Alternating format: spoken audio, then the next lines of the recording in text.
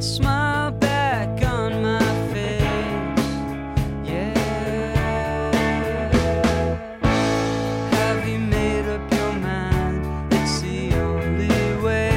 Have you made it up? Have you made it up? I admire the time that you take. Have you made it up? Have you made it up? I still think we should meditate. Hello and welcome to episode 1838 of Effectively Wild, a Fangraphs baseball podcast brought to you by our Patreon supporters. I'm Meg Rowley of Fangraphs, and I'm joined as always by Ben Lindbergh of The Ringer. Ben, how are you? Well, I have so much to discuss, so many tabs open, that I have taken the drastic step of making a little rundown for this episode. Gosh. Yeah, not normally an outliner, but Wow. just trying to keep all my subjects straight here. I guess we could start here, although it's been a few days, but nothing is more up our alley than this. So Friday night, I went to a concert. I went to see Big Thief, great band, great show. And as a result, I was not watching the Angels game. I missed a multi-homer. Yeah. Well, it was an entertaining one in multiple ways. I missed a multi-homer Ohtani game, missed him putting on the cowboy hat after hitting the homer a couple times. I was sorry to see that, but the concert was worth it, I think. But, you know, we checked the box score as we went into the concert, as the opener was finishing maybe, and saw that Ohtani had hit one homer. Okay, great. Then the concert lets out. I look at my phone. I see Ohtani has hit a second homer. Also great. And then I see that his performance and every other Angels performance was totally overshadowed by Angels manager Joe Maddon, who issued an intentional walk with the bases loaded, with the Angels losing in the fourth inning. Yeah. I'm just going to stack improbabilities here. It took me a little while to parse that this actually happened. I was like, did I get a contact high from this indoor concert in Brooklyn? I don't know, but no, it actually happened.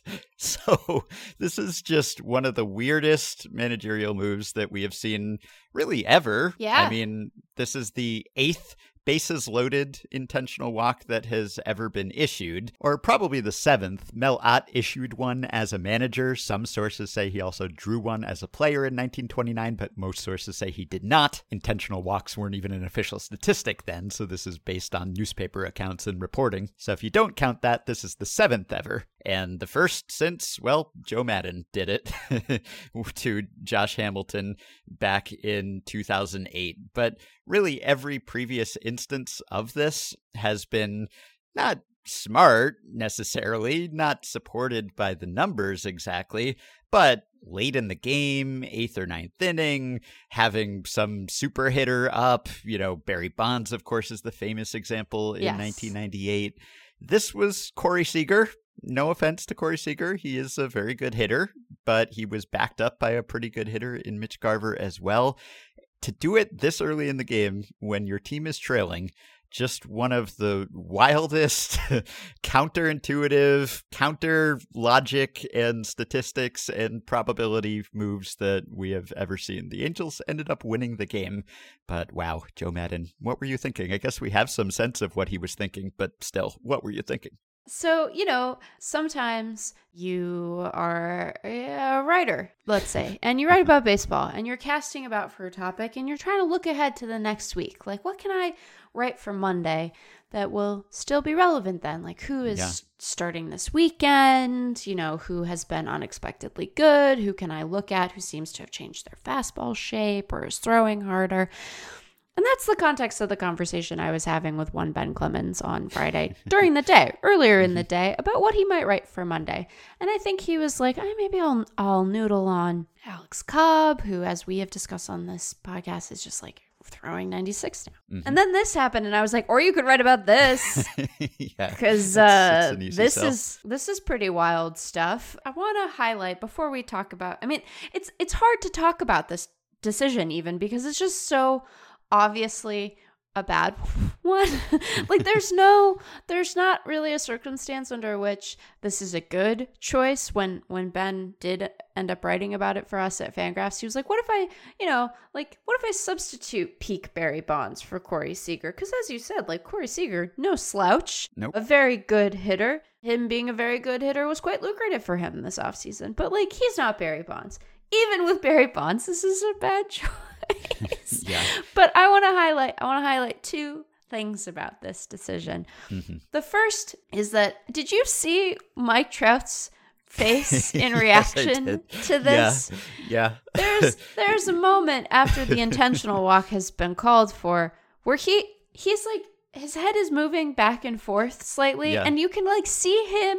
You can see him doing the math. Like, wait, am I miscounting how many base runners? Yeah, it wasn't even a double take. It was like a triple take Yeah, where like, he was wait. looking at every base. One, They're all two, occupied. Three. Wait, 1, 2, 3. So there's that piece of it. And then, I feel that part of my skill set as a baseball analyst is to speculate wildly about people making mistakes. Uh-huh. And so I thought to myself as I was sitting there watching it, like, what are the odds that Joe Madden like is doing this by accident, right? That he doesn't Right. fully grasp, but there's zero, because there was literally a mound visit right before this decision was made. So it's Yeah. not like he was like, oh, there are only two guys, we'll just walk them loaded and then hope for a double play. Like, no, that wasn't. He was fully in possession of his faculties and was like, I'm gonna intentionally walk. Yes, this was premeditated. Yeah, it was really a decision that was made. And then I think, one of the best things about this is that, okay, so they intentionally walk Corey Seager, right? And now the score is 4-2. And then Mitch Garver hits a sac fly and it's 5-2. And then poor Austin Warren balks. Yep.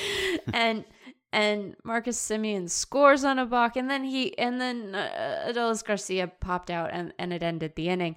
But it was just this like compounding set of problems, because it would have been a bad and strange choice regardless of whether or not the next two batters had gotten out without any further scoring. But it was just the sort of thing where, like, have you ever played like Sim League baseball? Like, have you ever played like Diamond Mind or anything like that? Yeah, a little bit, yeah. So I have a bad habit in my Diamond Mind managerial career of being like, hey, the guy can face one more. And he very rarely can. And almost always I am burned immediately. And I have continued to make this mistake. So in that respect, I have some sympathy for Joe Madden, because like I'm doing low stakes stuff and know it's wrong and keep doing it.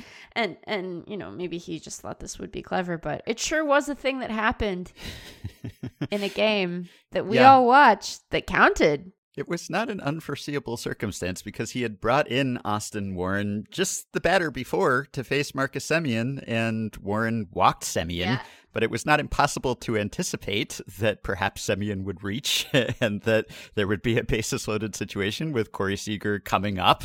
So you could have anticipated that. You knew that you would not be able to pull him because of the 3-batter minimum. So you got to think one batter ahead. So yes, there was a platoon disadvantage here, but you could have stuck with the lefty. You could have brought in a lefty. I mean, there are ways around that if you take that so seriously. And there were a couple of explanations that Madden gave.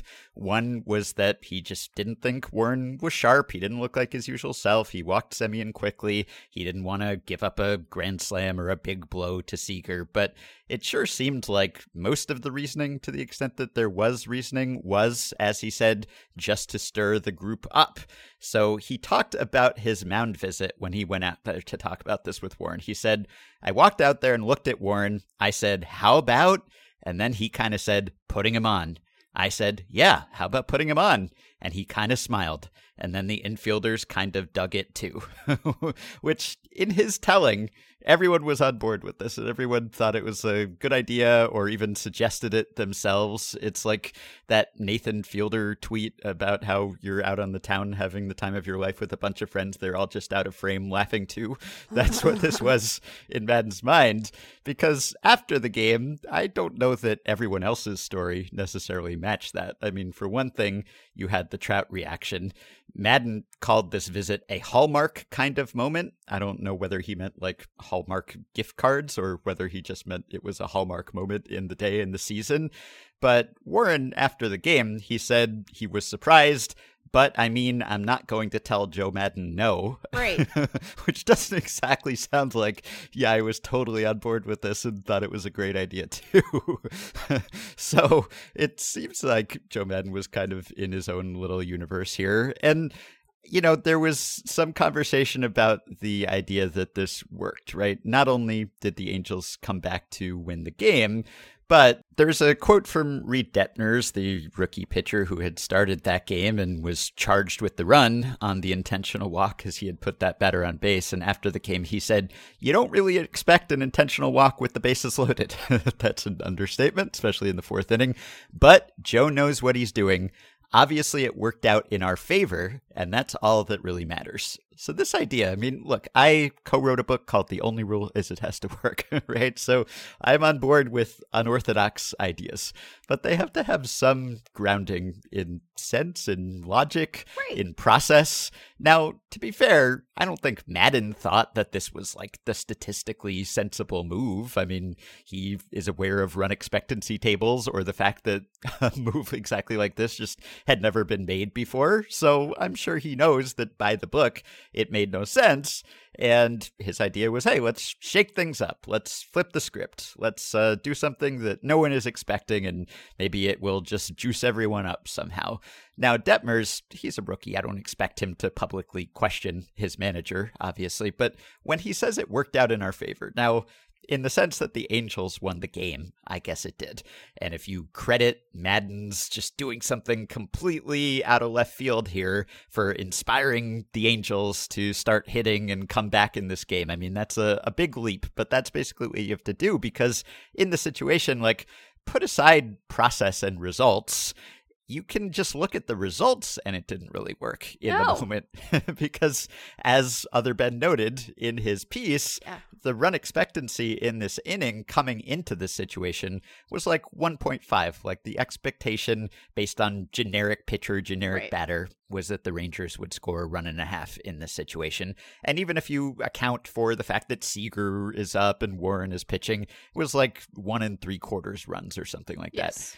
In actuality, the Rangers scored 3 runs, right? They scored the run that Madden gave them with the intentional walk, and then they scored another run on a sac fly, and then they scored another run on a balk. So it's true that there was no big blow, there was no grand slam, but this worked out worse than the average situation like that works out, largely because Madden conceded a run. He just handed them a run. So even based on that, I mean, the actual win expectancy hit in terms of how often do teams before that situation typically win, how often do teams in the base out state that resulted after that walk typically win, it was like 8 percentage points or so in terms of win probability. And, you know, you can do the math, and as Ben did, like the advantage of going from facing Seager to facing Garver, it's maybe like 2 percentage points. So basically he concluded that it hurt maybe 4 times more than it helped to do what Madden did here. But even the immediate results didn't really work. To say that it worked, you have to give Madden full credit for the Angels making a comeback in that game, which I guess we cannot disprove that there was a connection there. I mean, doesn't Mike Trout's face kind of disprove some of that? I mean, you gotta say something is the thing about it, right? Like, you have to offer some justification for a wonky decision like this. Not wonky as in, you know, like that, what a wonk would do, but wonky as in weird decision.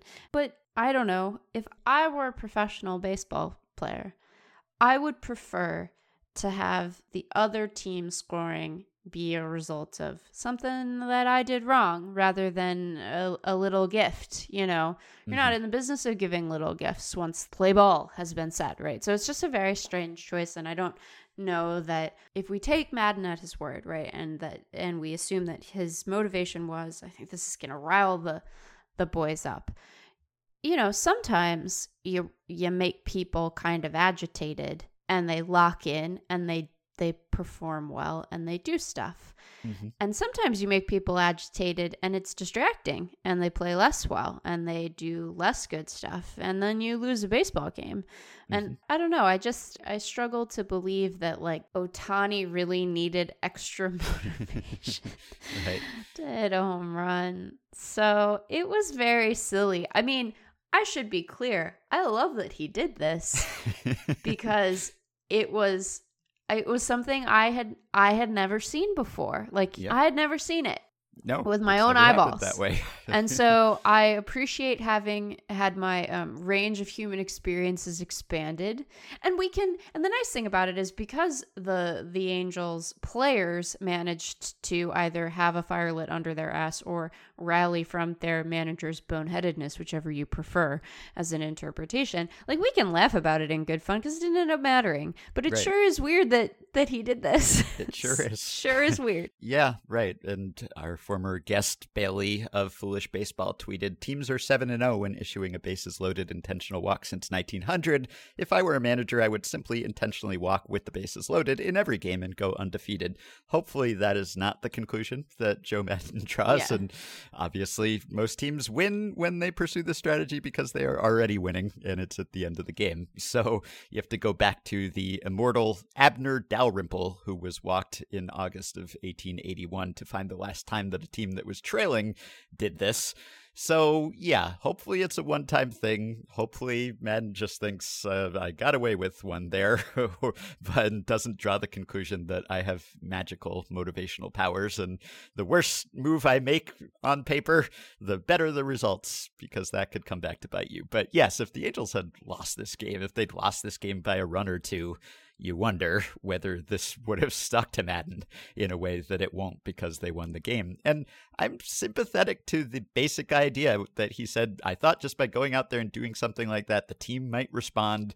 Simple as that. I just thought it was the right thing to do in the moment, period. I understand the idea that by shaking things up and doing something unexpected, maybe for some players on some teams at some times, that could actually help. That could enhance your performance. I mean, you know, people likened this to the famous Billy Martin move with the 1972 Tigers, where the Tigers weren't hitting and he picked the lineup out of a hat, which is sort of similar, although probably less deleterious, just because the effects of lineup order in a single game are not 8 points of win expectancy.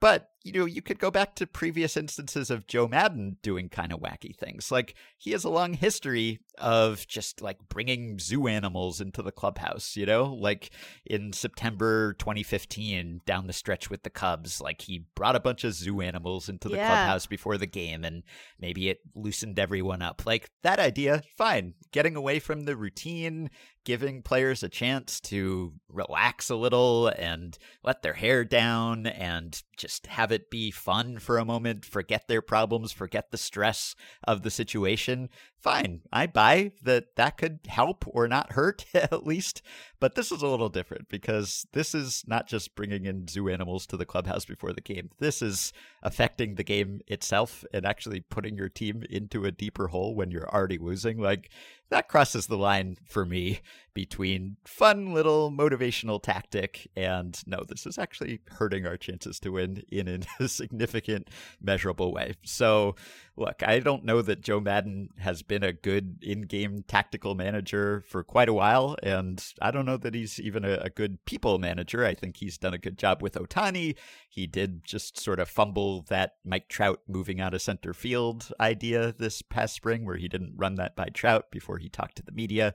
This is the sort of thing that, like you said, it's kind of fun, especially in this era of just like button down managing where most of it is push button moves and you kind of know what's going to happen for the most part. And everyone does the like optimal thing. You know, we see fewer pitch outs than ever, hardly any pitch outs, and fewer sacrifice bunts by position players in past years, and all of these suboptimal decisions that managers used to just go rogue or play a gut feeling or whatever it was. They don't do that so much. They stick to the script for the most part now. Right. So this was just throwing out the script, setting it on fire, tearing it up, shredding it. So it was fun in that sense. It was out of the norm for sure, but I don't think this should catch on. Did the zoo animals really help? I mean, like, I can't mean, you just probably get, not, I but don't know, can't you just give people the day off for like for Appuccino? yeah, I could buy the idea that it could theoretically help, and it certainly doesn't cost you any wit expectancy, at least in a way that we can calculate. Assuming So- there's no mauling, right, exactly. you Good are point. you are investing a great deal of confidence Yes. in an animal in a confined space with poking being well Important behaved. caveat. Yes. Yeah, and that Right. seems, that goes wrong for folks sometimes. I think like animals don't need to be in the clubhouse. They can just like go be animals. We don't need to be doing this Yeah, stuff. maybe they don't need to be in zoos either, but just saying, that was probably a little less harmful at least. So They were like real bear cubs, right? He was like, here's this that bear was cub. one of the times at least. I Yeah, think there and were other I- times with more exotic animals even than that, but yes. And I was like, where's this bear cub's mom? Does it know where its kid is? Does it feel? I know it's not a kid in like an animal way. Relax, everyone.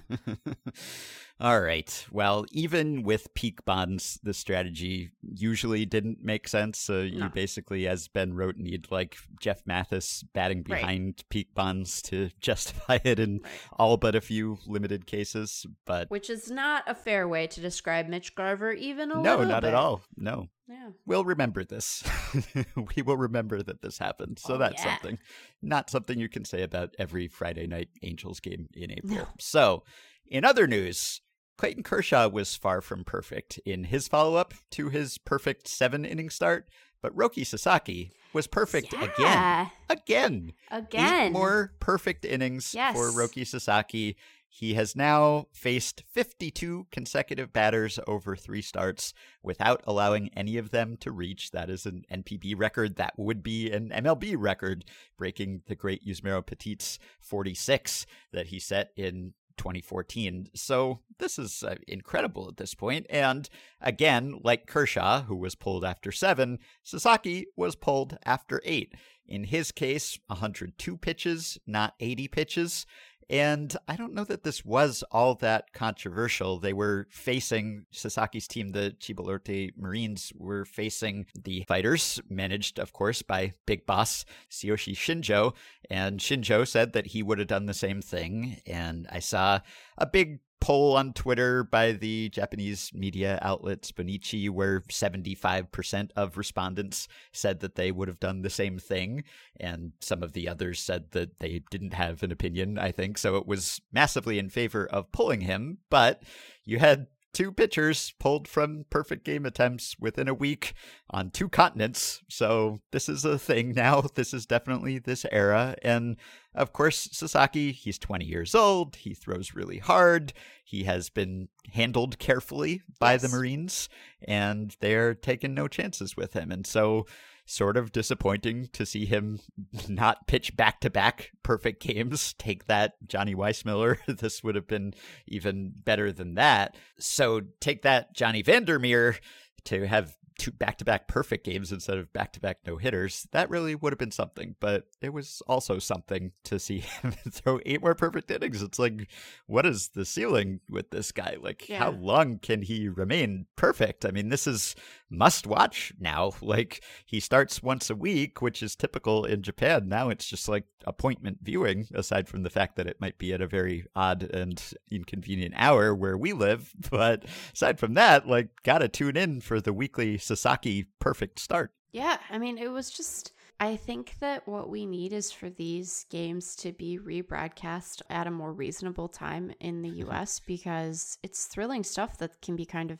some of us sleep, Ben, like we Yes, don't right. keep your So I've heard. hours. Yeah. And so, yeah, it's just a very cool and remarkable thing. And I was thinking about it because like we talked about it on the pod last time. I know that Eric Longenhagen included him in his sort of prospect roundup. And I think, you and I talked last time about his age and whether or not he'll want to come stateside and whether he'll want to post. But it's a cool thing on its own. And I think being able to see it allows us to engage with it sort of on its own terms rather than having it be like, what will he do in the majors if he gets here Right. eventually? And like, that's a relevant question. So I don't think it's not tacky to consider that, but it is also like, it would just be I wish that we had an easier sort of and more immediate recoil on these things so that we could see them for ourselves, because it would be nifty. Yeah, so just absolutely incredible what he is doing now, and I can't wait to see what he does as his next follow-up and how long he can keep this streak going, although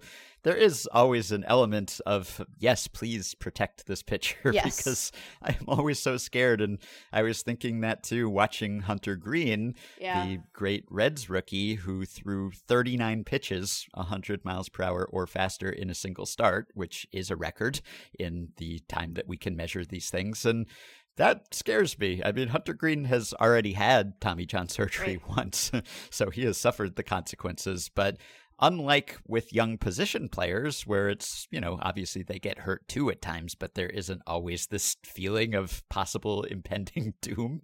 I don't want to think that as I'm watching Greene or watching Sasaki, but it's hard not to think that. I mean, I've made the Icarus comp before with someone like Jacob deGrom, or I guess more accurately, Icarus. Yeah. That is the downside of watching a young, hard-throwing pitcher who's doing things that I'd love to just sit back and watch the show and say, yeah, wow, look at this player pumping in those fastballs. How high can the radar gun readings go? But there's always just some element in the back of my mind where it's like, oh no, I don't want to look at what happens next. I'm like watching through my fingers, because I don't want to see. And so when one of these players gets pulled, whether it's Kershaw, who is throwing 90 or less, or Sasaki or Greene, who's throwing 100 or more, I mean, when they are removed early from the game, it's like, I'm not mad, I'm just disappointed, because I do understand why this is happening. But it would be nice if we could say that pulling them preemptively or earlier than they would have been pulled in the past kept them safe. Now the best we can say is it doesn't endanger them further, right? And you're just constantly having this balance between, well, throwing more pitches is going to hurt them, but also throwing fewer pitches really, really hard is going to hurt them. And so hopefully we can offset the damage of the latter with the former by just having an earlier hook, but you just never know. Anyway, I don't want to be the wet blanket with every young, hard-throwing pitcher. It's just the track record health-wise is not the most encouraging. Yeah, and sometimes it's fine, right? Yeah, sometimes it's fine, but because we don't know when it will stop being fine, you always do have that bit of nervousness. It sort of makes things thrilling, but you're sitting there being like, I'd like to enjoy watching you play baseball for months and years. And, it's not as if all guys who throw hard sort of raise a similar level of alarm, right? Like if you have a guy who has very clean and repeatable mechanics, like you might look at it and feel differently about it than you would with a guy who has like a lot of violence in his delivery and what have you. But thinking that there's like a clear and obvious bright line with those things is probably a fool's errand. So it does always operate in the back of your mind as like, well, is this the one where he feels the pop? Right. And Greene, in his 2 starts, I mean, he struck out 13 in 10 1/3 innings. He's walked only 2. That's very promising. But he's allowed 3 homers, so he hasn't been untouchable or unhittable. Right. When it gets to the point where you are, that's where deGrom was, or where Sasaki seems to be right now. That's kind of where the cost-benefit calculus comes up in my mind, where it's like, well, if you're literally perfect, like if no one can hit you, if you're challenging Bob Gibson's record, or you have 52 consecutive batters without anyone hitting you, then can you dial it down a little bit and save yourself and still be really effective? And I know that's a hard thing. I mean, it's easy for me to say, and it's harder for someone to do it mechanically, and also to make that mindset adjustment where it's like, yeah, I can throw 101, but instead I will throw 98. You're trying to do the best you can at all times, and you're trying to make the most money you can. So I get it. I get why you're all out. And for all I know, they are taking a little off and they could throw a little harder than they are even. But that's the point where it becomes a question to me, where it's like, if you've reached this level of untouchability, then it's like, well, long term, does it maybe behoove you to be slightly less untouchable, but also not go under the knife at some point? And who knows, they could get hurt even if they did that. So it's hardly a foolproof plan. Yeah, to enjoy a pitcher is simply to be cognizant of the fact that you are enjoying a thing that no one should do. Right. Yeah. Right? No one should do it, just like no one should catch. The fact that we play baseball at all is pretty wild. Hmm. Well, protect Hunter Green, protect Roki Yeah. Sasaki. I want to see them keep pitching. I want to Yes. see the perfection streak continue. And Yes. speaking of injuries, we had a couple close calls with Byron Buxton and Mike Trout, Yeah. right? Who I lumped together in my mind because they're both center fielders and because they have been, over some period of several seasons now, the most productive players in the game on a rate basis when they are on the field. And also, I lumped them together because far too often they have not been on the field, even Yeah. more so in Buxton's case. And so it looked bad. Buxton hurt his knee and he slid into second and he was like pounding the ground and he knew Yeah. immediately that something was wrong and he was escorted off the field. And it was like, oh no, here we go again. And Yep. he was off to a pretty good start. Fortunately, no structural damage in the MRI. Sure sounds like he will be back any day now. Trout was hit by a pitch. Fortunately, I guess it was a breaking ball. And Yeah. there was no damage detected there long term either. And he is day to day and should be back soon as well. So it looks like crisis averted with both of these guys, but man, we came close again just a couple weeks into the season, like high on the list of players that we all just want to stay healthy. Yes, We just want to please. see what they can do all season. Don't put this fear into us. You know, Yeah. it's one thing for Mike Trout to have intestinal distress. I mean, that's not great either, but you hope that doesn't keep him out for a full season. Although, who knows? Like, he strained a calf and it kept him out for months and months. So I don't want to take anything for granted at this point, but I am relieved that they both seem to be okay. But it was scary there for a minute, and it's never not scary with those two at this point. Well, and it feels like the sort of scary it feels like is a little bit different because, you know, with Buxton, we have this sense, this obvious and well-earned sense that like we just want to see the one clean year, right? We Yeah. want to see the 1 year where he is able to stay healthy, having put all of this stuff together. And of course, like the unspoken thing with that is that we're never satisfied with just 1 year. We want No, of all of course the not. years, but like we got to start with one before we can get greedy, right? You need to have the first thing before you can ask for more. So, you know, that's the sort of character that longing and trepidation takes when he seems dinged up. And then with Trout, I think, you know, it's really hard to sit there and say, I'm not satisfied with the character of Mike Trout's career, or the path that it has taken, right? Like if he retired today, he'd just be a Hall of Famer. he'd just be a Hall of Fame player. But I think that wanting the decline to be smoother and sort of on his own terms and have the opportunity to sort of adjust and adapt and see what the best baseball player any of us have watched play baseball can do if he is fully healthy and is confronting sort of the natural aging process. Like I want to see what does 36-year-old Mike Trout look like? Because it might just not be very good, but maybe he, you know, figures something out and he adjusts and he unlocks something. And, you know, the version of it we get is, obviously not going to be a center fielder anymore, but he, throughout the course of his career, has been so keen to like identify a weakness and adjust to it and try to overcome it and sort of remove from the ledger anything that might hold him back from posting, you know, 9 and 10 WAR seasons. And so like age comes for all of us. Like we are all slowly moving toward death or whatever. But if anyone's going to like keep that dragon at bay for a while, it's probably going to be Mike Trout. So I want him to stay healthy to see, like, would you be surprised if like 37-year-old Mike Trout is like in a corner or mostly DHing, but still posting like a 150 WRC plus? Would you No, be not like at all. shocked by that? No, I wouldn't either. So I wouldn't be shocked if like 40-year-old Mike Trout is doing that. Yeah. So I want to see that. So keep all of your bits and bobs intact, please. Yes, please do. By the way, I forgot to mention Sasaki had a mere 14 strikeouts in the second perfect start, as opposed Just to 14. the 19 that he had in his 9-inning perfect game. So now, through 4 games this Washed. season, 31 innings pitched, 56 strikeouts, 2 walks. Is that good? That seems That pretty seems good. good. Yeah, that's not bad. Yeah. Okay. All right. And I was going to say, so I mentioned that Trout, it's fortunate that he was hit by a breaking ball. Now, there have been more breaking balls than ever this season. For the first time ever, or at least on record, fewer than half of all pitches thrown this season are fastballs now.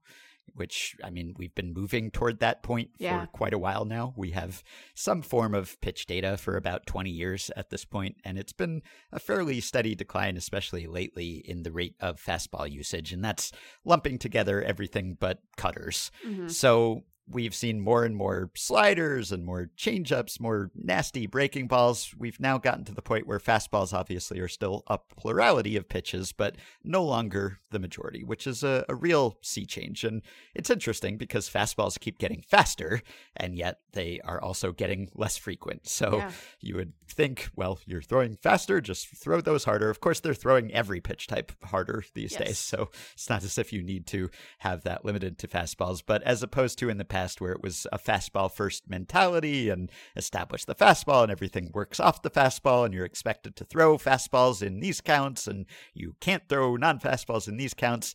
Now that's all out the window, and pitchers are just throwing nasty breaking balls if that is their best pitch. And that brings me to Andrew Heaney of the Dodgers, who we spoke about briefly after his first start. He had another start. It was against the Reds. He went 6 innings. He struck out 11. So on the season now, he has pitched 10 1/3 innings. He struck out 16. He has walked 3. He has not allowed an earned run yet. And obviously, too early to say that Andrew Heaney is now an ace and that the Yeah. Dodgers have turned him into a monster or anything. He's had 2 good starts back-to-back before. But I think it's notable because he has made so many changes, and they were, in some sense, predictable changes. Yeah. I mean, he's been kind of a favorite of stat head teams and stat head writers for a while now, just because of certain aspects of his stuff. And it seemed like he was maybe an adjustment or two away. And he's made multiple adjustments with the Dodgers now. He has moved on the rubber. He seems to have changed his mechanics a little and is maybe hiding the ball a bit better and changed his release point a little. But the most notable change is that he is now throwing the sweeper, as it Sweeper. is called, as the Dodgers call it at least. Others, the Yankees, call it the whirly.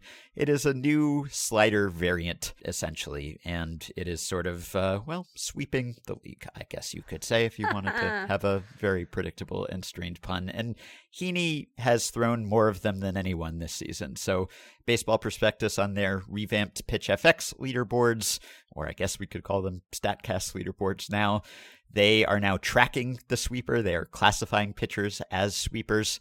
And Heaney, as we speak here on Tuesday afternoon, has thrown 75 of them, which leads the major leagues. And this is a pitch that has caught on just in the past couple years here. So Eno Sarris described the sweeper this way. For most Dodgers sliders, the difference between the spin axis the batter sees and the movement he expects from that spin axis, a phenomenon known as seam-shifted wake, is significant. That unexpected movement is up and out, so these sliders generally have less drop and more sweep than they appear they will as they spin out of the hand. So we've talked about seam-shifted wake before. This is new advanced pitching terminology, new aspects of the physics of pitching that have been discovered and quantified, at least in recent years. And so the Dodgers, the Yankees, some other teams, they seem to be at the forefront of teaching players this sweeper. And Pitch Info at Baseball Prospectus is now classifying it separately. So this is really interesting, I think. The idea that, well, there's a new pitch out there. Like, we've gotten that question before, basically, like, is there a new pitch that is still undiscovered? Now, this is maybe not a new pitch. It is a form of a slider, of a breaking ball. Like, every pitch basically is on some kind of continuum, Yes. except maybe like a knuckler. So, it's like, where do you draw the line between this pitch type and that? Maybe the grip is a little different. Maybe the movement is just a little more extreme. So I don't know that this is a new pitch exactly, and people have called it different things, but it's interesting that even after all this time, and even after years of pitch data being out there, there was a new advance to be made here, and that this new pitch can catch on and just be passed around the league so quickly and seemingly be so effective, at least for some pitchers who have the right stuff, the right repertoire to work well with that. But Also, like, people predicted that this is what the Dodgers would do with Heaney, and people have been predicting a Heaney breakout and debating whether he had another gear in him for a while. And when the Dodgers signed him, Michael Ajeto of Baseball Prospectus wrote, basically predicted that this would happen. Very good piece. Yeah, and so it's interesting that even now, like, we can anticipate these things, and sometimes it's a player goes to a team that has a reputation for making a certain tweak or just for having good individualized player development that is able to extract more out of players and improve their performance even after they've been established for a while. And people in the public can write that, and yet these players are out there, and Andrew Heaney signed a 1-year, $8.5 million deal. So anyone could have matched that or exceeded that, and you never know, like maybe the fact that the Dodgers have a track record of improving players helped them land Andrew Heaney. It may have been part of their pitch. But still, like, anyone could have come to the conclusion that, hey, if we do this or that differently with Andrew Heaney, he could reach a new level. And, the jury's still out. Right. Maybe the league will catch up. Maybe he won't be able to sustain these changes. But through at least 2 starts, it looks like, the Dodgers did exactly what some people expected them to do with Andrew Heaney. And so you sort of just wonder, like, how many pitchers are out there who could have this sort of tweak made to them even now, even after we've been talking about data-driven player development and player enhancements for years now, and B, well, if people publicly were predicting this, then why were teams not just signing Andrew Heaney and saying, no, we won't let the Dodgers do that. We will outbid the Dodgers and we will do that ourselves. I guess one answer is that, well, it's hard to outbid the Dodgers sometimes. Right. And, they have the pitch that they can make to people and say, here's what we can do. And we've done it before. So it's a nice setup the Dodgers have where they can afford to pay a lot for players. And then they can also be smart about ways to make those players better after they acquire them. Yeah, I think that, having the prior proof of concept is really helpful to guys. I think that some of this probably has to do with, and there were other teams that were in on Heaney this offseason, right? I think that it was reported that the Reds were interested in him, and the Cardinals and the Nationals and the Red Sox and the Blue Jays. Like, there were other teams that wanted to be in the Andrew Heaney business, but I think that some of it might be a matter of being able to articulate to the player, like, this is what we have noticed in you, and here's specifically how we think we can help you unlock this new pitch that is going to be more useful to you than what's in your existing repertoire. Some of it is probably, I wonder how much of it is teams having enough good advanced scouting to know that the player will be receptive to those kinds of changes. Because you can suggest all you want. And there are plenty of big leaguers who are going to be like, I'm just throwing my slider. Like, I don't, either because they're antagonistic to the change or because they have trouble executing on it, right? Like, you still have to do it, right? You still have to throw the pitch. And so being able to say to Andrew Heaney, like, here's what we're going to be able to do is one thing. Having him buy into the process of changing it is another. And then having, being able to actually help him execute on what you've proposed is another thing entirely. And you're right. Like, he's looked very good so far.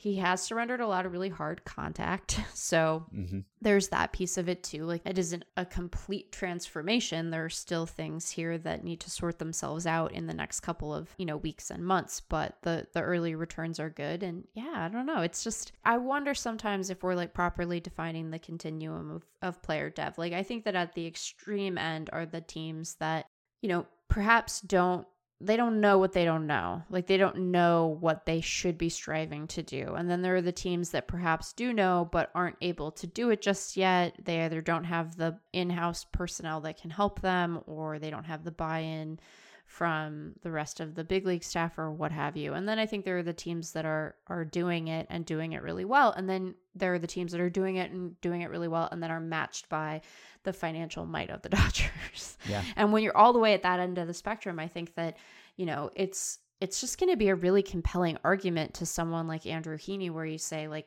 we think we know how to help you, like, realize your potential, and you get to do it on a club that is probably going to be part of a deep postseason run. And if we can help you, you get to be part of that. Like, you get to be a meaningful contributor to a potential World Series team. Like, I don't know, if you say that to someone and then you give them $8.5 million, I think they're going to want to hang out for 7 months. Yeah, you'd think. He's basically throwing 2 pitches in his starts this way. It's like 4-seamer, sweeper. Yes. So Jay wrote about the sort of early returns on Heaney, and yeah, he has thrown his 4-seamer 48.7% of the time, the sweeper 48.1%, and his changeup 5 times. Yep. 3.2%. And maybe because of the increased rate of sweepers, the average horizontal movement of sliders is up appreciably league-wide this year. So it's really interesting to see these things catch on so quickly and spread from team to team. And you just wonder how pervasive it will be. Will this, it's almost like, to use a comp that is much more disturbing, it's like looking at some new COVID variant or something. And it's like, how effective will this one be? Like, how transmissible will this be? And how quickly will this become the dominant form? Hey, that's where my mind is going these days. I'm sorry. But, some of the variants, they're not as potent as others, and they're not as communicable, and others are. And before you know it, this variant that you heard about like a week ago is now like suddenly the dominant variant in at least some regions. It looks like maybe we're heading that way with sweepers. And I don't know that this will fit in everyone's arsenal, but for those who need it, it sounds like, if this could benefit you, you're at least going to be introduced to the idea. And it's probably not great news for batters on the whole. Yeah. So another bit of news here. Game lengths. In the majors, games are still long. Games have been 3 hours and 10 minutes so far this season, or 3 hours and 8 minutes for 9-inning games. But in the minors, there has been a drastic change just made this past weekend. So on Saturday, new, more aggressive pitch clock rules went into play across the minors, and it seemed to have an immediate effect. So this new ultra-aggressive pitch clock, 14 seconds between pitches with the bases empty, 18 seconds with runners on, coupled with rules that require hitters to remain in the batter's box. And these rules began to be enforced just about, I guess, a week into the minor league season. And it seemed to cut game times by about 25 minutes, like overnight. Wow. Suddenly, the average game time in the first day that this was in effect for 9-inning games was 2 hours and 38 minutes, which is like basically flashing back to the 80s, at least in the big leagues. That's the last time the games lasted that long. So they went from 3 hours and 4 minutes to like 2 hours and 38 minutes with a median game time of 2:34. So that's kind of amazing that happened. I mean, it's not shocking. We have seen that sort of thing happen before when new rules are put in place. And it's all about the enforcement, because often these things will start and then umps will start to let it slide, and they'll get lax about enforcement, and hitters and pitchers will find ways around it. But for now, they seem to be committed to this, and just kind of eyeballing box scores since then, it seems like a lot of games are still well under 3 hours. So again, like, I guess you get to the point where it's almost too fast, but I don't think we're anywhere near that now. We're way far away from talking about our games too fast. So I don't know that I want baseball to be like speed chess or something like that, but I think there's a lot of room for improvement here. And if it's just cutting out dead air, like, this definitely works. At least initially, it is proven to work, and games go on. And yes, there's some strange things that happen initially as everyone adjusts to this. So the Red Sox pitcher, Darwinzon Hernandez, he struck out the side on 8 pitches, I believe, because there were 2 automatic strikes. So the way that this works is that if pitchers take too long, there's an automatic ball assessed. If hitters take too long, there's an automatic strike assessed, which seems, I guess, slightly disproportionate, right? Because you only have 3 strikes and 4 balls. But harsh penalties, and for now, at least they're actually upholding them. So this just confirms in my mind that the pitch clock works, and that everyone gets used to it initially, and that we are heading for this perhaps as soon as next season in MLB. And it probably won't be as drastic as this, at least initially. Right. So I wouldn't expect a 25-minute fall in game times necessarily, but even if you could lop off 10, 15 minutes, get under the 3-hour mark, that would be a victory. And again, I don't think you're losing a whole lot. Yeah, I think that we have talked a lot about all the different things that people fret over when the pitch clock comes into play. I think people, when this finally makes its way to the majors, will be surprised how much they don't notice it, really. So there's that piece of it. I agree with you that the balance seems a little bit wrong, but I am glad that they are finally saying, hey, stop fussing with all your stuff in the box and just stand in there. Yep. Because you need both things. Like the amount of time that guys spend moving around and fixing, your gloves are on. They're not gonna come off. You're fine. You can leave them be. Yep. So I think that part of it is positive, but in my experience seeing this in action, not the most recent change, but in prior iterations in minor league parks, like it's just, the game does have a nice flow. It does kind of move in a good way. So we'll have to, see what it looks like when it finally comes to the big leagues. I imagine that, there will be an adjustment period, and then there will be the adjustment back to the adjustment where guys try to push it a little bit again. Right. We've seen that in the minors too, where enforcement sort of started to flag and then game times crept back up again. But it's good. Pitch clock is good. And as I wrote with Rob Arthur last year, almost everyone who's in the majors now has been exposed to the pitch clock already. Either they've come up through the minors where the pitch clock was in place, they've had rehab assignments, whatever it is, they've experienced it in spring training. Everyone has had a taste of the pitch clock and a chance to get acclimated. So I don't think it'll be as big a shock to the system as some people fear. All right. We also got some initial sense this weekend of what is going to happen when teams travel to Toronto, and parts of those teams do not travel to Toronto. Yeah. So because of the vaccine mandates in place in Canada, players who are not vaccinated are not making the trip to play the Blue Jays. So the A's were playing the Blue Jays this past weekend, and catcher Austin Allen and pitchers AJ Puck and Kirby Snead did not make that trip. And then subsequently, there has been a COVID breakout of sorts for the A's involving those three players as well as other players. Not the best. We don't know whether those unvaccinated players perhaps contributed to some sort of outbreak. It's also possible that I think when you cross the border from Canada to the U.S., but maybe not the other way around, you have to get COVID tests, I think. And so we don't know whether the unvaccinated players who didn't make that trip may have contributed to that breakout. Also, when you make the trip to Canada, you have to get a COVID test to enter. So it's possible, I suppose, that some of the A's positives might partially have come from players who didn't have symptoms but were positive and didn't realize it until they had to take that test to enter. So even some of the vaccinated players, I guess. I think that might actually be a U.S. restriction, and that Canada may not require tests for vaccinated individuals to enter, but there are tests involved. And so you might see some teams not only have certain players not make that trip, but then also some positives result from that trip because of mandatory testing that happens anyway.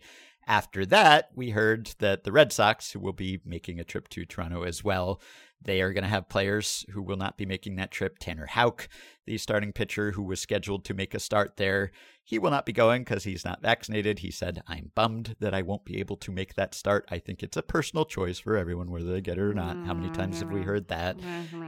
Alex Cora said there would be other players who would not make that trip. And so if you don't make that trip, you're placed on the restricted list. Yeah. You don't get paid. You don't get service time. Well, they can decide, right? The team has discretion over whether or not they're paying you. I'm pretty sure. Okay. I think that was what they said after. But there are real costs, even if it's just lost playing time. Right. The service time piece, you're not going to get credit for. Right. And players are opting not to do that. And, people have talked about, is this an advantage for the Blue Jays? Others have objected to phrasing it that way because, of course, the Blue Jays are playing under the same rules here. It's just that all of their players now are vaccinated. Yeah. So makes a lot of sense that Kirby Snead got dealt away from Toronto, put it that way. Yeah, that could be why. Yes. So, it's not as if the Blue Jays are getting some special exemption or something here. No. It's like, any team could decide to get universally vaccinated. All of these players could get vaccinated and play in Toronto, and they've decided not to. And the Blue Jays players, at least the ones who are still there, have decided to. So, we could quibble with whether it's an advantage or whether it's not right to phrase it that way. I think we could say that the Blue Jays might potentially win more games than they would have otherwise because players are choosing not to get vaccinated and not make this trip. And you can balance that against the fact that, well, there may have been players who the Blue Jays could not acquire or even had to deal away because they did not want to get vaccinated. So I don't know which one is more beneficial or less disadvantageous or however you want to put it. But for now, at least, like at the end of the season, I guess we can look back and, it's not as if Austin Allen and AJ Puck and Kirby Snead not making that trip is necessarily like going to give the Blue Jays an enormous advantage. But over the course of a full season, teams playing shorthanded because some of those players have made those choices, like it could add up in the long run. So we will be able to track this, and hopefully there will be fewer players like this as the season goes on, and some players will decide this is not worth it. I have done the research, quote unquote, and my personal choice or whatever is that I'm going to get the vaccine. But yeah, there are still some holdouts and there are still some on-field effects of that. Yeah, I mean, and we saw in the offseason players who, once it became clear that this was going to be a problem, decided to get the shot, right? Like it did provide an incentive for some players to finally like Trevor Story with the Red Sox. Right. Yeah. So, there were definitely guys who saw this as a compelling reason to do it. We'll just be excited that they showed up at the party even though they came late. Right. So there's that piece of it. I think it's going to be hard to disentangle because like part of this is also just the Blue Jays were a really good baseball team. Yeah, sure. Right. So there's that piece of it. But I think that the way to frame it is to think about it not in terms of it being a Blue Jays advantage, but a Red Sox or a Yankees or an A's or whoever it is, self-imposed disadvantage, right? Like that is where the decision making is sitting, right? That's the direction that the choice is flowing. And that's in some ways just not the Blue Jays' problem. Yeah. No. There is a very easy remedy to this, right? I don't know that we will be able to point quite so cleanly to this decision relative to, say, intentionally walking someone with the bases loaded. But, I imagine it'll matter some. And if the concentration of guys who are unvaccinated and not able to play happens to be more tightly clustered in the AL East, it might matter a great deal. Mm-hmm. So, they're right that this is a personal choice, but in a way that is true whether it's a question of public health or whether you're showing up for your teammates, like it's one that affects other people. So, yep.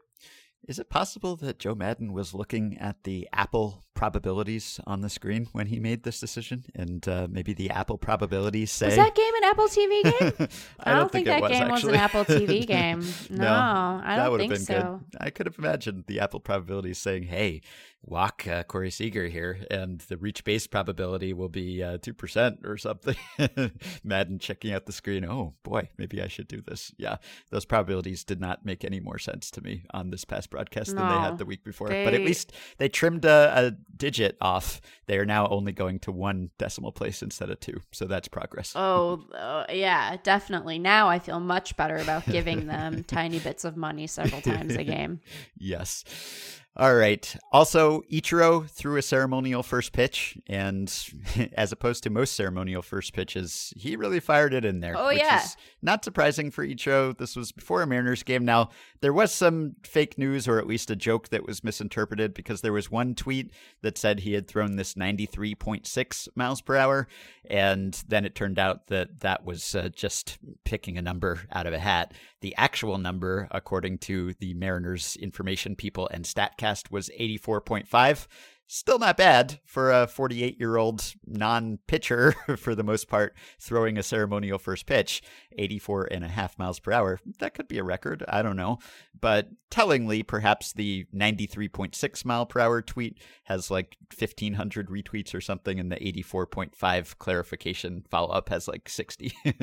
That's kind of emblematic of the way that Twitter and information spreads. Although I guess the 93.6 one also had a video of the pitch, which could be why it was shared so much. But however you slice it, 84.5 or 93.6, it was a pretty impressive pitch. So you could just add that to the fire of Ichiro could be the home run king if he wanted to, and Ichiro could be a successful pitcher if he wanted to.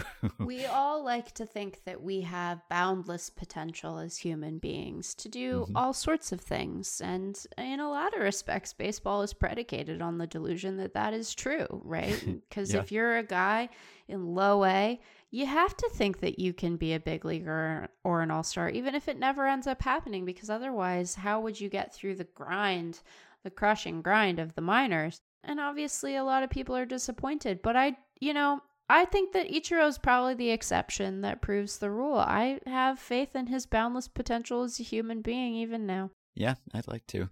And in other AL West news, the Oakland Coliseum, or whatever they're calling it these days, is infested with feral cats. So, yeah. Man, it's always something. You spend one day editing a Cleveland Guardians prospect list and you miss a lot. Feral cats? Yeah, I mean, this is not necessarily a new problem, but it has... There are loose cats. Ballpark cats are a rich tradition, but apparently now the rats are no longer a problem, which seems directly related to the explosion in the feral cat population. But now the cats have gotten out of control. They are, I guess, an invasive species. They have no natural predators here, so they have taken over the Coliseum, and the executive director of the Oakland Alameda County Coliseum Authority, Henry Gardner, says, "We have been invaded by these cats. The population keeps increasing them.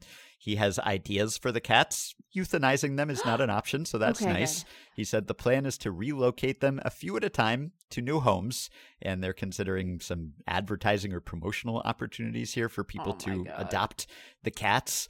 And I don't know. I mean, it's been everything short of a plague of locusts at this ballpark over the decades. I mean, with, pipes bursting and the field flooding and what have you. So now it's feral cats, and it says that the patrons have not complained about the feral felines. So that's nice. They are thinking about securing the dumpsters on the property to limit the food source. However, they don't want to starve the cats. So they're trying to find a humane solution to this, it sounds like. So you're a cat owner. Would you want a feral cat from the Oakland Coliseum? I mean, you already have multiple cats, right? So you may not have room in your home for yet another cat. But if you were in the market for a cat, would you want a baseball cat? I mean, to be clear, the cat doesn't know that there's baseball happening there. The cat is just in a warm place. Cats don't care about your hobbies. Warm at the Coliseum always, but yes. Not always, but a sheltered place, put it that way. Kept from the damp and the rain a little bit. This is a real if you give a mouse a cookie kind of situation, Yeah, if you give a cat a mouse. Yeah, there you go. I mean, I think that all cats should have the opportunity to make someone wonder whether the cat likes them, whether the cat has a rich and full inner life, whether the cat is plotting your murder. I think that that's an opportunity that every cat should have. It should be able to bring that level of disquiet into somebody's home. I mean, sure, I guess I would take a baseball cat. Yeah. What would you name a baseball cat, Ben? You haven't done baseball pet name stuff. Grumpkin's not. No, that's not it's more of a Game of Thrones reference, right? And I'm a dog guy, not a cat guy. But yeah. I don't know, something Oakland Alameda County Coliseum themed. What is its actual name now? Is it Oko now, or isn't it Ring Central? Oh, it's right. It's Ring Central. So there you go. Ring Central. You could name the cat Ring Central. Yeah, that's terrible. That's not a good cat name. No, I guess not. You don't want to name it Ring. But yeah, I mean, they sell dirt from ballparks, right? Oh, I mean, yeah. You'd think they could give away cats. People like cats. So sure, why not? They sell seats and all sorts of, broken bat shards and all kinds of stuff. I do hope that they're able to help the cats out and find them homes. I want to know how many cats it is. Yeah, I'd like to know too. How many cats? Doesn't specify. Infestation suggests hundreds of cats, and that seems like it's probably too high a number. Yeah. Yeah, invasion. That's, the cat's not, there's no intent behind the cat being there. There's no strategy other than being out of the elements and near what I imagine is just like really bountiful food options, right? Like if you're a cat, if you're any kind of animal taking refuge in a stadium, in any kind of sport park, you're just gonna, I bet are the cats fat? Like, are they gonna be fat cats? Fat ballpark cats because of all the food around? Maybe less so now because they've taken care of the rodent problem. Right, yes. And they're securing the dumpsters. So yeah, I don't know. Maybe you can name them after Sean Murphy's Delightful Hinders, as you described them. That's one way you could go. You could name a cat, but you have to name it Delightful Hinder. You can't just name it Hinder. You gotta call it Delightful Hinder, and then you have to shorten it to like Hindy. Like, come here, Hindy. Yeah, that's not so bad. I would name a cat Hinder. Wouldn't put it past the A's to roster some of these cats. They'll play for the league minimum. Just have a cat running out there in the outfield, save some cash. Speaking of which, MLB average salary is up this year. Woo. So that was a little bit of news too. Now, it's not way up historically speaking, but the average salary in the major leagues as of opening day was $4.4 million. Now, that is skewed a bit because you had 28 players on rosters and the extra players were making the league minimum. So that average, though, is up 5.9% from the start of last season. It is still below the record from 2017, which is when things kind of peak before salaries started to stagnate. So payrolls were up in general just because there are more players on opening day rosters now than there were last year. But they did some adjustments in this AP story I read, and they noted that had the average not been lowered by those couple extra players who were mostly making the league minimum on every roster, then the average would have been a record $4.62 million. So it is an increase, and also that will go up after the fact retroactively because of the $50 million bonus pool for some of the lower salaried players. So if you add that in, then the average they project will actually be $4.68 million. So it's a new record. It's up. It does reflect some of the changes that the Players Association pushed for in the new CBA, whether it's that bonus pool or it's higher minimum salaries. But if you adjust for inflation, which I hear is high these days, have you heard that? Yeah, gas prices out of control. The number is not dramatically up over where it was several years. And if you adjust for inflation, it's probably not up at all, in fact. So that gives you a sense of why players were pushing for those things and why many players were not quite content with what they ended up extracting in those negotiations. So at least it's not totally flat or down. So there was some meaningful change there. But also, I don't know that the revenue distribution will be all that different from the way it was. Yeah, it's the sort of thing where it's like it would be bad if the number weren't moving in that direction, but it isn't necessarily good. Yeah, right. Yeah, and the average salary probably inflates things in most people's mind. Maybe you'd rather see the median salary because so many players are making a whole lot less than the league average. And it sounds, according to the story, as if the payroll disparity among players decreased slightly. So the 50 highest paid players are getting 30.3% of salaries, down from 33.4% at the start of last season, but still above the 28.6% in 2017. So there's a little bit of a narrowing there, maybe because of the increase in the minimum salaries, but still, you have Max Scherzer making $43 million, and then you have a lot of people making $700,000 is the new minimum. So, no one's weeping for them, I'm saying, but just note that it's not as if everyone is making $4 million. Most players are making a lot less than that. Right. I think that they, relative to sort of like the national average salary, are doing quite well. But if we're thinking about it in terms of both what players who have had the benefit of going through free agency have had, or even the players who have gone through arbitration, and certainly relative to the amount of money that is flowing into the sport, it's very important to keep those proportions sort of in mind, because you and I'd love to make $700,000 a year. Yep. That'd be great. But I think that we can appreciate how the industry adjustment for baseball players is perhaps different than those working in, say, sports media. So right. And the league-wide revenue should increase, if only because of an attendance boost. And I just noticed this, but it seems like attendance has bounced all the way back to where it was pre-COVID. And where it was pre-COVID was down from where it had been a few years before that. But for instance, 2018, the per game average attendance was 28,659. 2019, it was 28,203. This year, so far, 28,517. So it's been right in line with where it was in the couple seasons prior to COVID. Now, those are full season numbers, and this is through mid-April, which, if anything, I think probably makes this look better because usually April attendance is lower relative to later in the year when it warms up and maybe kids are out of school and you have pennant races. And so attendance typically ticks up.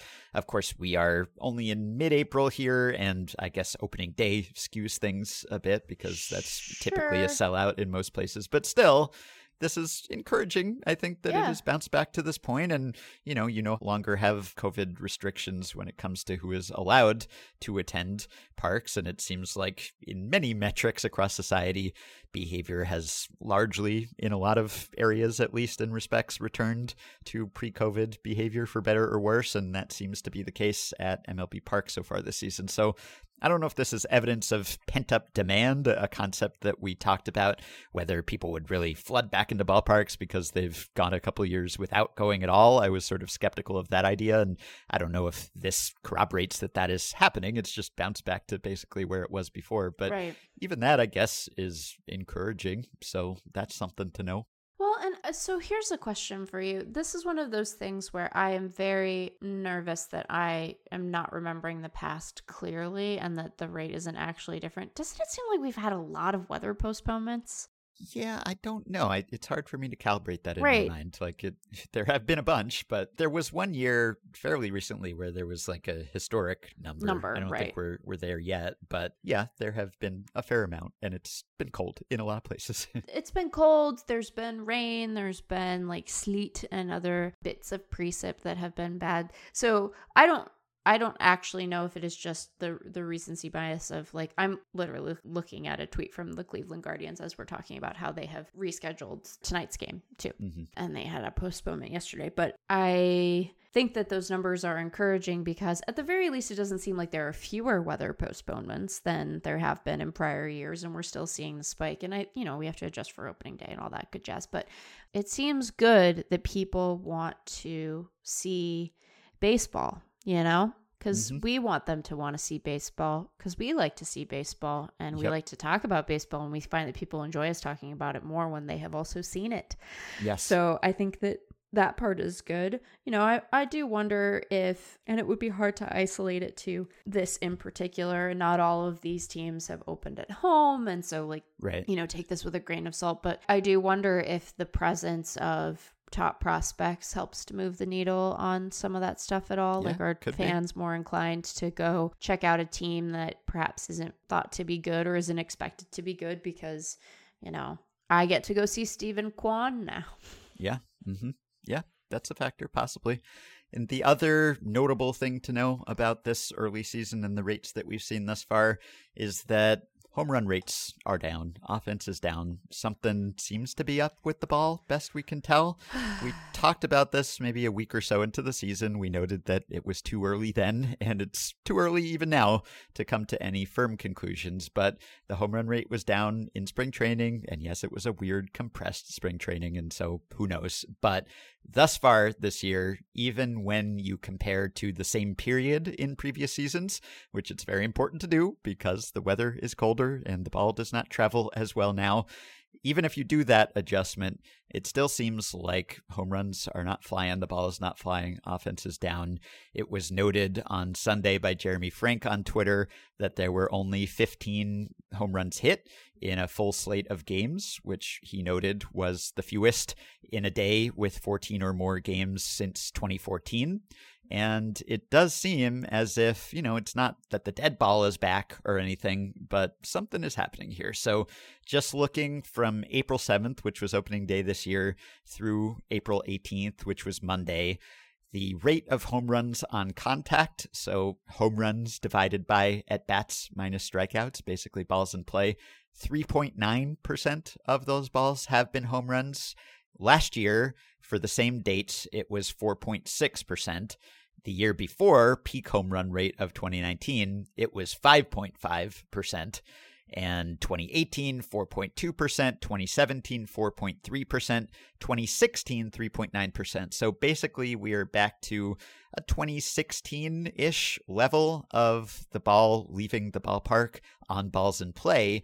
And if you break it down other ways, Jim Albert at the blog Baseball with R, he did an analysis based on StatCast data, and he looked at just a certain subset of batted balls that are hit, I think, between 20 and 40 degrees and 95 and 115 miles per hour.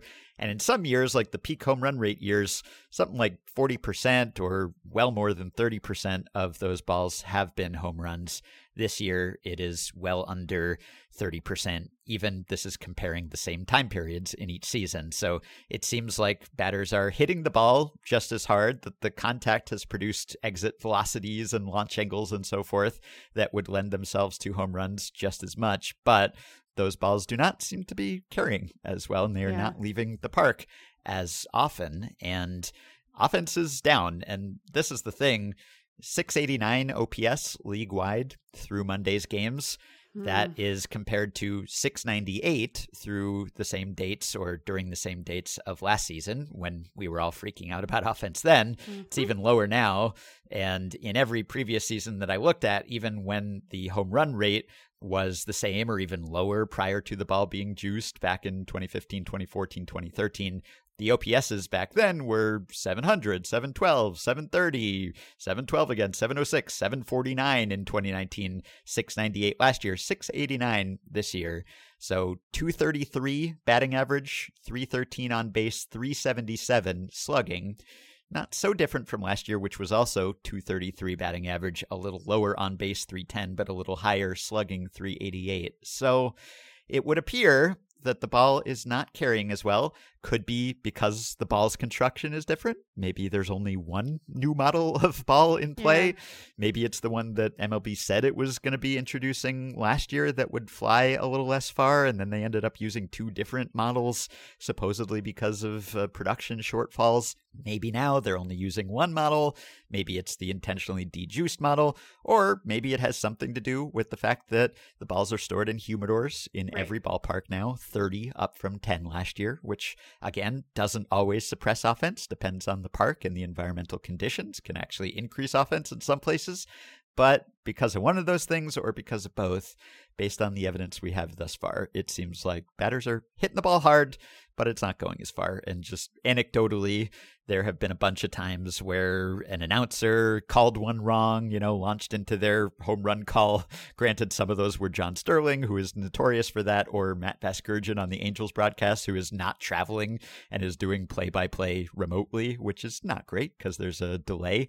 And also he is getting some calls wrong. But it seems like, players have said, managers have said, broadcasters, fans have said, there seem to be some very hard hit balls that look like no doubters, and then there is doubt. So early yet, but that is something to be aware of as well. Well, and I think that, in a perfect world, we would notice these things, right? And we would test them now. We would say early yet, and then we'd wait until it was a little less early yet, and we'd say, here's what offense looks like now.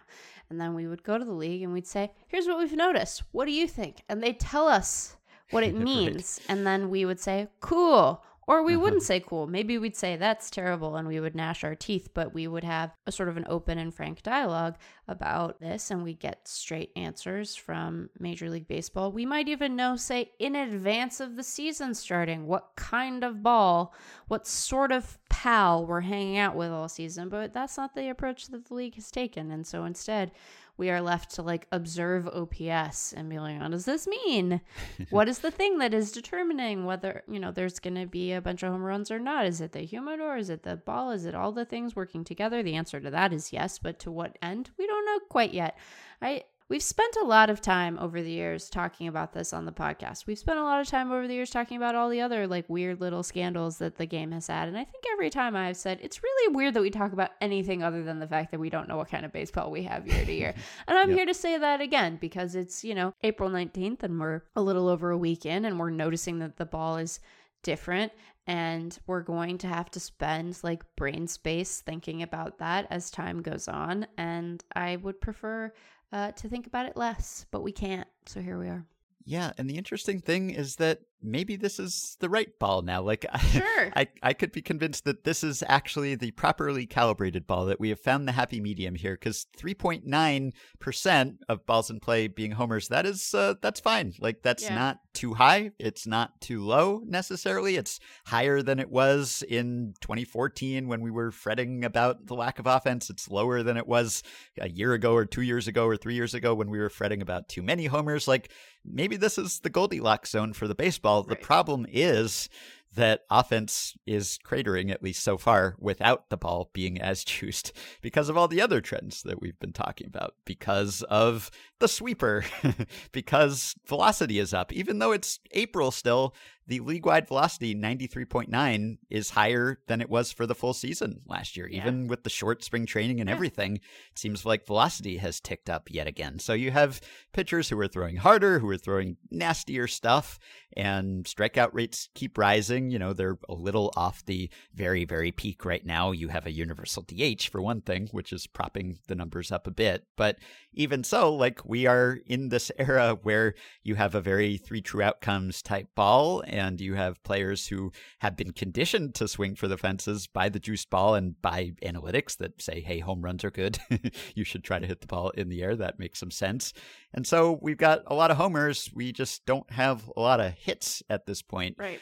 A lot of walks, but not a lot of singles, and now fewer homers. More of those flies are turning into outs, and so you just wonder whether, well, in the absence of some other change, unless you're going to do something with pitcher usage or where the mound is or whatever to curtail the velocity or just the unhittable stuff that pitchers are throwing these days, well, if you take away the juiced ball, long term, I guess you could say, well, batters will be incentivized to aim for contact more often, and they will stop swinging for the fences as much, and they'll try to put the ball in play. And I guess if you take the shift away, then maybe that could be a bit more advantageous, possibly. But right now, if all you've done is deaden the ball a bit, then you are taking away the one weapon that Right. hitters really had.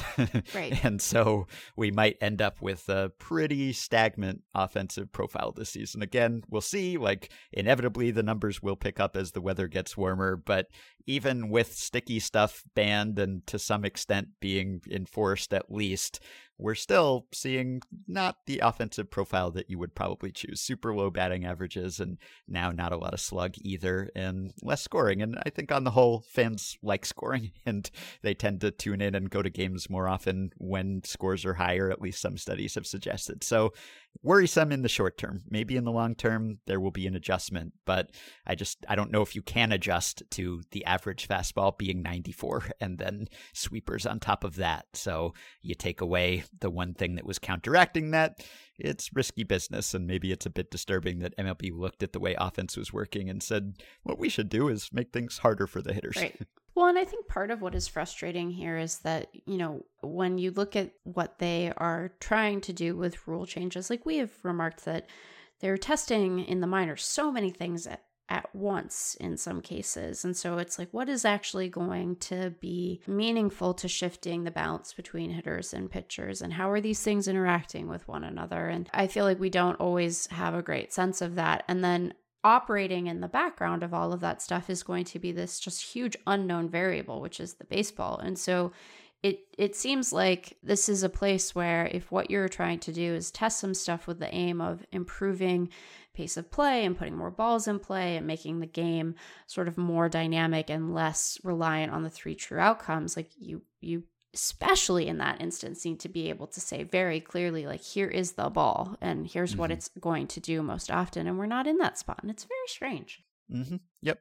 All right. To end, just a few rapid fire follow-ups here. We talked about Beef Boys on our previous episode on an email show, what one has to do or be like to qualify as a beef boy. We talked a lot about Yandy Diaz in that discussion because he is a beefy boy, but he doesn't hit for a lot of power and he hits a ton of grounders. And we said his name many times. We said beef many times. We talked about his grounders many times, but as Ashton Moss pointed out on Twitter, we did not make the obvious connection and call him Ground Beef. Oh. It's kind of the perfect nickname for him, right? Can we make this a thing? Yandy Yeah. Diaz, Ground Beef? I mean, it's so much better than nutting. Yeah. So, Debatable. yeah. I like both. But yeah, Yandy Diaz, we're dubbing him ground beef Yes. for now. And we got a couple follow-up questions. Can pitchers be beef boys? Would you like to Sure. rule on that? Yeah. Oh, I yeah, think so. totally. Sure. I think they can be beef boys. Yep. Yeah. Lance Yeah. Lynn, he's a beefy boy. Yeah. Oh, No yeah. problem with that. We also got a question about whether vegetarians could be beef boys. For instance, Prince Fielder, who was a vegetarian at least for part of his career, can he be a beef boy? And what I pointed out is that cows are herbivores and they are literally beef. Yeah. So I think absolutely a vegetarian can be a beef boy. Yeah, I mean, I know that there is a particular mammalian context for beef, but it can be a more generic term to refer to one's flesh. You know, we talk about moist as a bad word, but we maybe don't talk about flesh as like kind of a icky mouthfeel word. You know, I don't know. Here I am. Yep. Complaining Yep. about nutting, and then I'm introducing that idea. So I think so. I do not think that it does not indicate the consumption of a particular kind of food in order to achieve one's imposing stature, right? It is not as if the beef boys are inherently consumers of beef. I wouldn't No. dare speculate. Don't know whether, any of the so-called beef boys are vegetarian. Maybe some of them are pescatarians. We don't know. But I don't think that it implies anything about one's particular consumption habits, nor is it specific to cows. It is just about the flesh. Yeah, I guess this goes against the you are what you eat principle, but it's not about what you put into your body. It's about your body, or it's about the state of mind, as I think you said on that episode. So yeah, you don't have to eat beef necessarily. But another follow-up, we talked about the over-the-ear headphones gesture coming to represent Replay Review and whether that would continue to represent Replay Review now that umps are not really using over-the-ear headphones for that process anymore, and whether this would linger and whether people would eventually forget what it originally signified or why that became the signifier. Well, Kazuto Yamazaki, listener, informed me that in NPB, and he sent me a video of this, which I will link on the show page, but managers there to signal Replay Reviews, they basically draw a box in the air to symbolize the screen, seemingly. Oh. So, yeah, they just kind of like draw a square, sort of a rectangle kind of thing. Sort of sloppy. It ends up being kind of circular in practice, but basically they draw a screen in the air with their fingers, and that is Replay Review. So if managers in MLB are looking for a new signal to adopt for that, now that we're no longer using over-the-ear headphones, don't know that we need to make that change, but if you're looking for a substitute, managers, there is already one in NPB, so we could just borrow that from them, I think. I guess we could. I mean, again, I think the most important thing is that we understand what it is meant to communicate. And so I think that it is not so much that the headphones signal might always be meaningful and sort of interpretable by fans, but that symbol is understood now. That action is understood now. And in the future, maybe they have to do a different thing. Maybe they have to do a square. Maybe they will like kind of point to their temples to be like beam it into my brain with your brain rays, that might end up being the thing. But I think that as long as there are instances, as we said, of over-ear headphones out in the world, the fact that the specific equipment has changed within the context of the game, it doesn't lose any meaning. And just changing it to change it might be more confusing. Right, yeah. And then I also learned it was suggested that Jackie Robinson might have been a candidate for our Stanky draft, not because he broke the color barrier, but because of another rule that he might have inspired. So this is something I was first exposed to this past week on Jackie Robinson Day. But Jackie, apparently, he would sometimes, or at least on opening day 1955, he did break up a double play by letting the ball hit him. So he was on second base, another Dodger was on first, a grounder was hit to short. He let the ball hit him, which of course ruled him out, but prevented the double play from being completed. Under the rules at that time, the ball was just dead, the play was over. And so he broke up the double play by sacrificing himself. Now, of course, there is a rule that says that the umpire shall declare both the runner and the batter out in that situation. Yeah. So you can no longer game your way out of a double play. So I was going to retroactively say that we should have drafted Jackie Robinson. However, I did further research about this rule change, and it seems to have been prompted more imminently by others. I don't know whether Jackie pioneered this or whether he picked it up after other players did it, but there were other players who did it after him, and it seems like if anyone deserves credit for actually spurring that rule change, it was perhaps Don Hoke, the former major leaguer of roughly the same time. So in 1957, he was playing for the Cincinnati Redlegs, and I will read from Wikipedia here. In a game against the Milwaukee Braves on April 21st, Hoke was involved in a controversial play that would lead to a change in the rules. He was on second base, and teammate Gus Bell was on first when Wally Post hit a ground ball to short. Hoke broke up a potential double play by fielding the ball himself and flipping it to Milwaukee shortstop Johnny Logan. Hoke was called out for interference, but Post was given a single on the play. The day before, Johnny Temple let Bell's ground ball hit him with the same result, Temple being called out for interference and Bell being awarded a single. The two incidents prompted league presidents Warren Giles and Will Harridge to jointly announce a rule change that declared both the runner and batter out if the runner intentionally interferes with a batted ball with no runners allowed to advance. Without the new rule, it was sometimes advantageous for a runner to touch a batted ball because doing so avoided a double play. So I don't know whether you want to give Jackie credit for doing it before those two did or give them credit for actually prompting this rule change more immediately. But as is often the case with these rule changes, as we discussed, it's usually more than one player who is directly responsible for changing the rules. But that's something I learned about Jackie Robinson on Jackie Robinson Day, and then I learned about that rule as well. Did you see Chris Bryant's comments about the service time manipulation rules in the new CBA? No, what did he say? He said he was disappointed that it wasn't named after him because Ohtani got his rule, so Chris should get his, and I thought that was very funny. Fair enough, yeah. And then lastly, did a stat blast last week about hitters who had broken up the most no-hitters, and we talked about how, well, where do you set the line? I mean, is breaking up a no-hitter when you break it up in the first inning, or does it require it being the 6th or the 7th or the 8th or the 9th or whatever? So we went through the number of players who had broken up the most no-hitters after certain innings thresholds, but some of our listeners got even more curious about this, and Patreon supporter Chris Hannell proposed to frequent Stat Blast consultant Ryan Nelson that they come up with this like full no-hitter subtracted probability model to do this more rigorously and comprehensively and find out just on the whole, career-wise, who has subtracted the most no-hitters or expected no-hitters. And Ryan just went whole hog with this, and I had nothing to do with this. I did not put him up to this. I just sat back and watched. But he came up with this whole thing where he went year by year and the probability of a hit and the probability of an out given that run environment, and then calculated the probability of the no-hitter at every stage in the game. And he summed it all up, and you get negatives if you are in a situation where you could break up a no-hitter and you fail to, and you get credit if you do break up the no-hitter.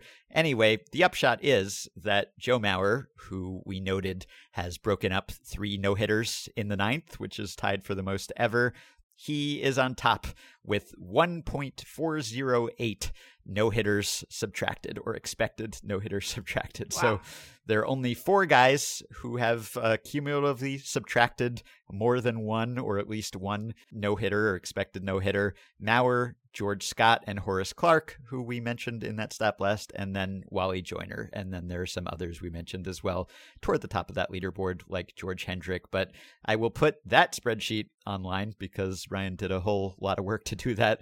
And if you're wondering who's on the bottom, it is Johnny Logan, former major leaguer Johnny Logan, with negative 0.66 no-hitters or expected no-hitters subtracted. So he actually made no-hitters more likely to happen.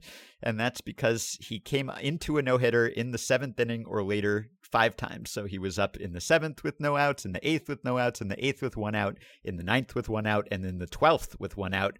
And in those 5 at-bats, he had 2 pop-outs and 3 ground-outs, so those all tanked his stats. He had 15 plate appearances in the 5th and 6th innings of no-hitters, and he went 1 for 14 with a walk. So Ripper Collins, the guy who professed that he was the All-American louse for breaking up a lot of no-hitters, he's 1,079th on the list. So no, he does not really qualify as someone who did that. But Joe Mauer deserves to be up there. And if you have a no-hitter going, then you really wanted Johnny Logan to be at the plate because he could help you out. So thanks for doing an enormous amount of math and sabermetrics there to give us this answer. Yeah, an incredible amount, an admirable amount, perhaps an ill-advised amount, but an amount we appreciate nonetheless.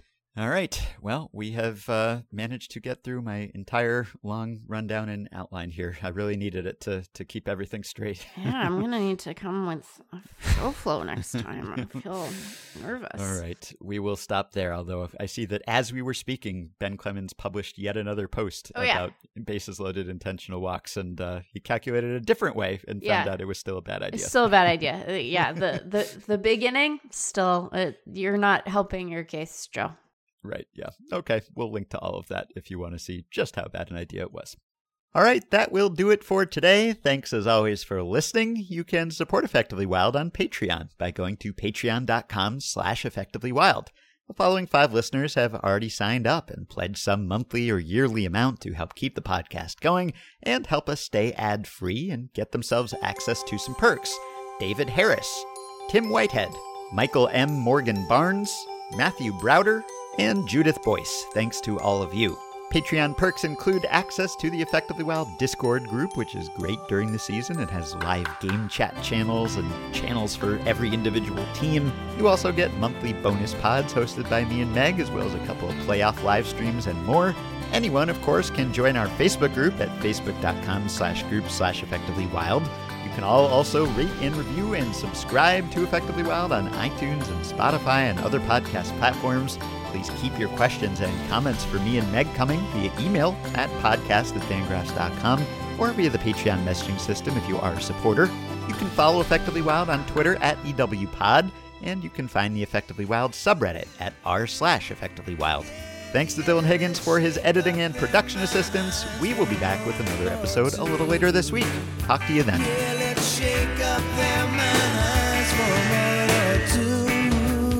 Don't you know we're gonna shake up their minds, shake up their little minds. Yeah, let's shake up their minds for a minute or two. Yeah, let's shake up their little minds for a minute or two. Come on now, let's shake up their minds for a minute or two. Speaking of... Wait, no, I don't actually have a segue here. All right.